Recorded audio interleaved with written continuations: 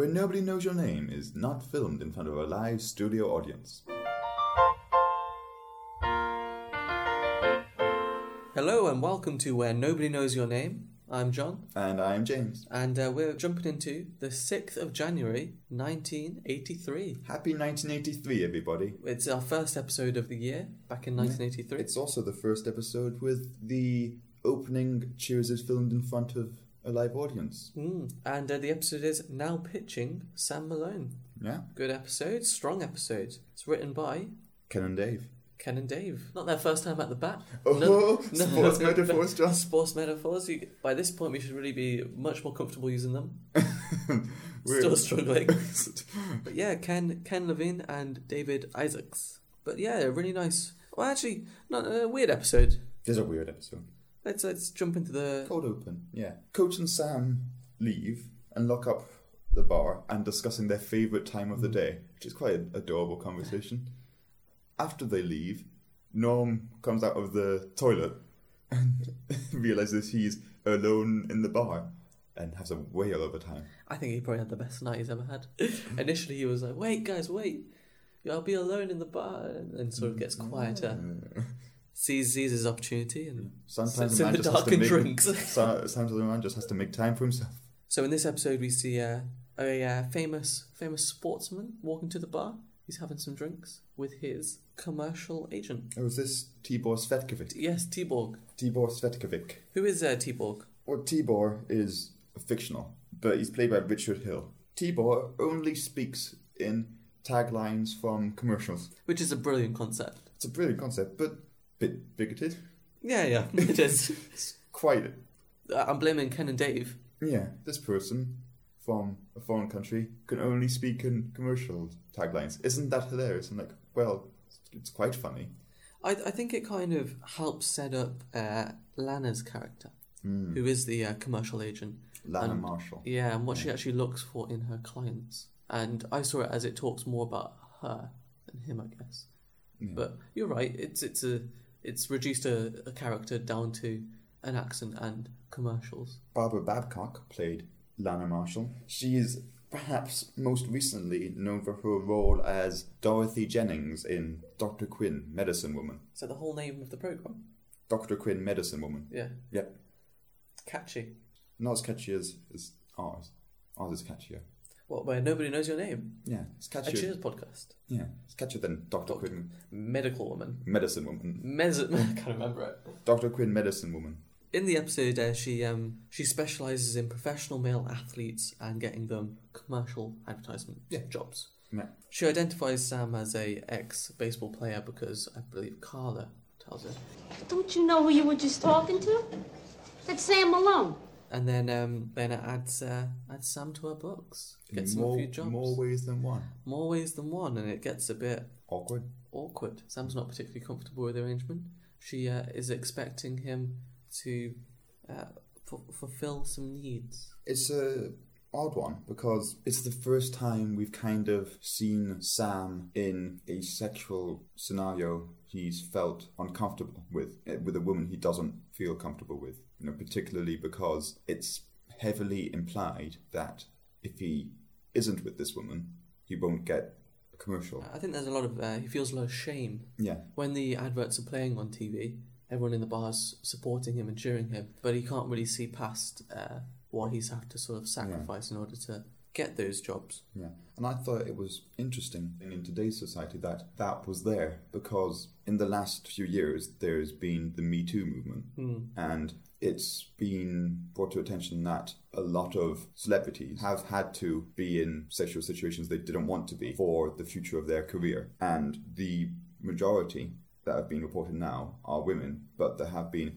instances. Terry Crews is a known example where men have been in that situation also, and it was interesting to see Sam being in that position, and that it kind of flipped what has usually been happening to Diane. We pointed out in a previous episode that Diane's been assaulted a few times, and now Sam has faced himself in a similar situation, and he doesn't know how to cope with it. And I think within that scenario, they are able to explore Diane's sort of presence and impact on Sam's life. and how she's able to support him through that quite a bit and offer a shoulder to cry on of sorts. And they are able to talk through it a bit, which is something which Sam hasn't really done before, is talk through his emotions. He's always been very self-assured, at least when it comes to Diane, he's been very self-assured about himself. And this is a scenario where he feels particularly vulnerable. Again, they use the office scene to have that conversation about Sam having to make the choice to be in this relationship, which is very demanding of him, in order to be in commercials. And a lot of that is the appeal of fame, and Sam's felt like he's lost that fame. And he wants to get back in the limelight. And I think it's especially after the episode Sam at 11, where he got almost a little taste of that, and it got taken away from him at the last minute because they went and interviewed someone else instead. In One for the Book, Sam's recalling how journalists used to quote him all the time. And now this was an opportunity where he was able to get back in the public sort of eyes. And it was sort of tainted by what he had to sacrifice to get that again. Through the episode, he realises that he doesn't potentially need that anymore. And it's not worth selling himself. There was quite a few notes and callbacks to themes and stories in earlier episodes.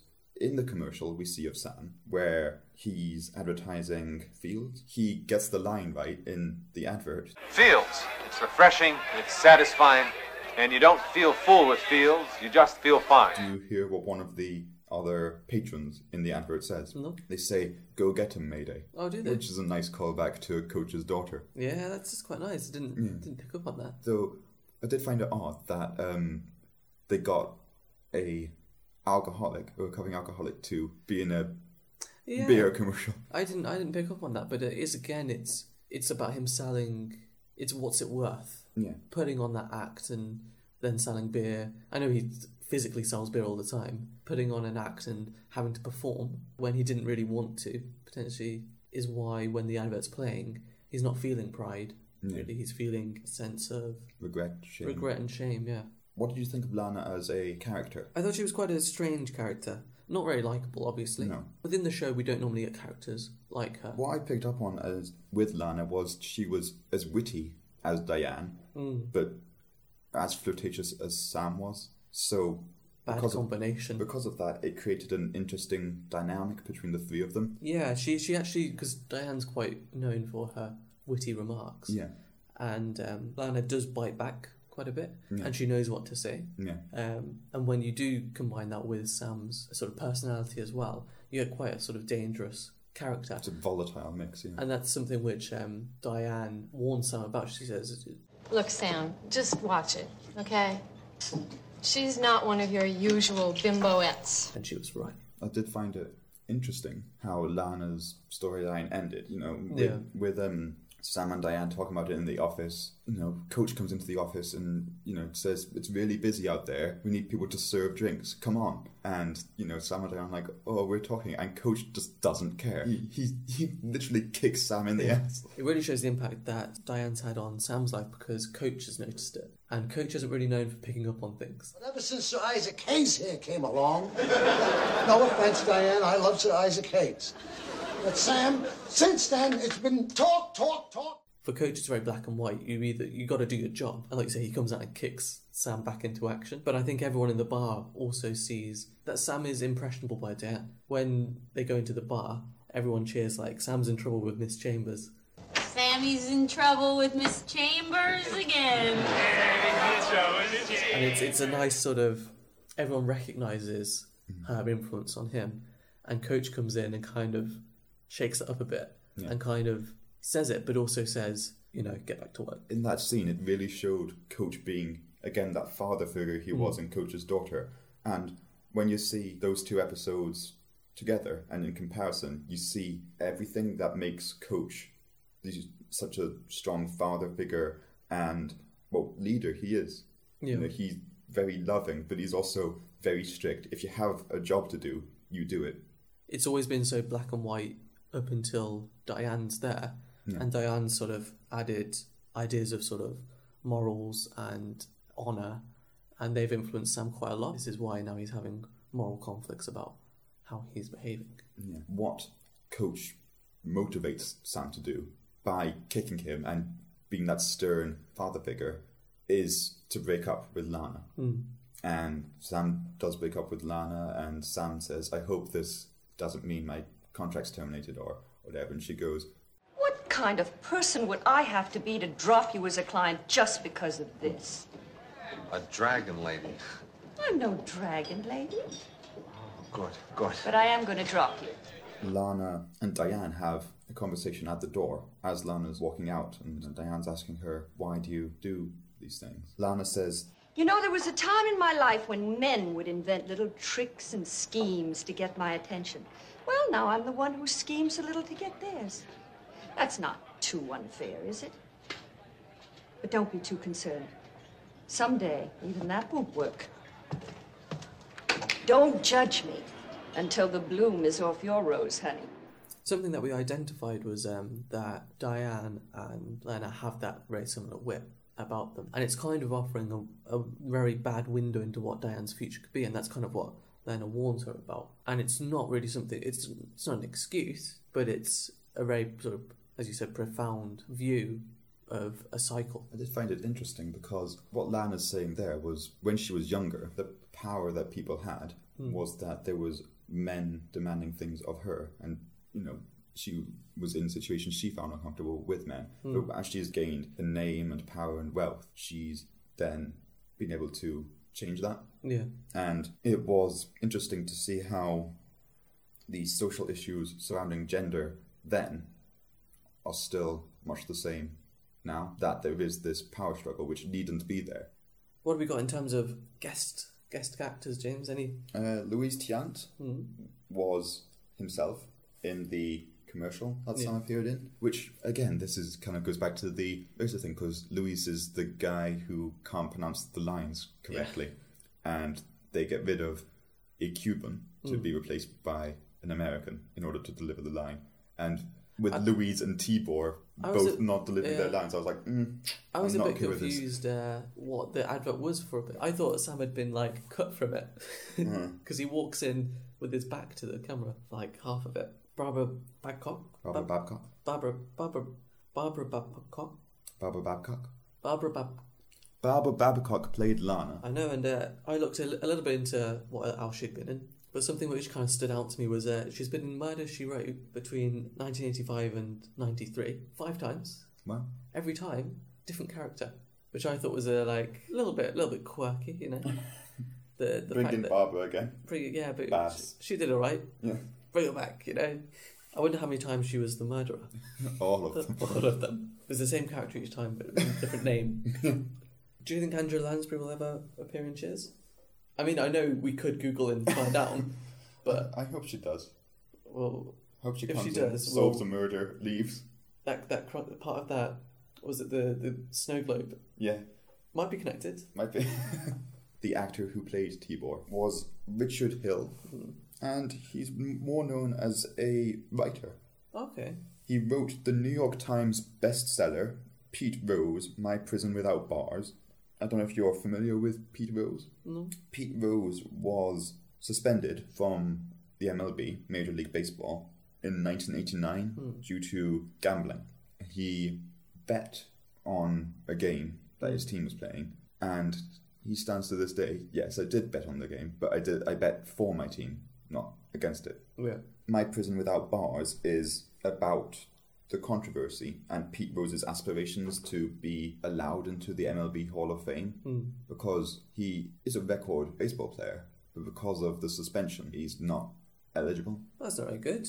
Probably an interesting read. So he's quite interested in it all. He's a baseball writer, which is completely different to Tibor Svedkovic. I suppose maybe that's why they found more humour in doing it, because it was a well-established writer. I don't know how established he was at the time, but there is certainly an irony therein. Is that the door, James? It's the door. Trivia time. Trivia mail. The letters are just in. Tell you what, James, who's going to open first? I think you can open first. There we go. You've got a nice pile there. Norm comes into the bar. Coach says, "Beer, Norm." What does Norm say? Yeah, I've heard of the stuff. No, he says, "Nah, I'd only drink it." But he does have a beer. In all seriousness, he does have a beer. Yeah. According to Cliff, What is the name of the next president? Yelnik Mgwana. Yelnik Mgwana. I've got the same question for you, James. So we've hit on a question already. So Cliff thinks he has a theory about who the president will be, and if you go back in history and take every president, you'll find that the numerical value of each letter in their last name was equally divisible into the year in which they were elected, which is just nonsense. It's a lot of nonsense, but it's Cliff, so I'm going to believe it. We touched on my next question a little bit, but Coach's favourite time was 1:37. What's Sam's favourite time? I've got a similar question for you here. 8:15. 8:15, yeah. Coach used to like 8:15. Yeah. Grew out of it. Let's elaborate on that question. Okay, let's go I'll give you 1 point for each answer, so you've got 2 points already. Oh. But can you tell me what is implied to be Norm's favourite time? Opening time? No, 2:45. How come? Because he starts singing the song 2:45. Oh, okay. So after they left talking about time, Yeah. Norm realises he's alone and is singing 2:45. Lovely fact. What country is Tibor Sletkovic from? Could name any country. You could. Russia. Czechoslovakia. I should have just went broad. Should have said European. Yeah. But no, Czechoslovakia. So what were we saying here, James? About the episode, Last call. What's last call? Get our last round of drinks in. Yeah. 2 pints. Maybe a couple of fields. A couple of fields. You don't feel full with fields, you just feel fine. And we're feeling fine here. We hope you are too. Thank you for listening, everyone. This has been Where Nobody Knows Your Name.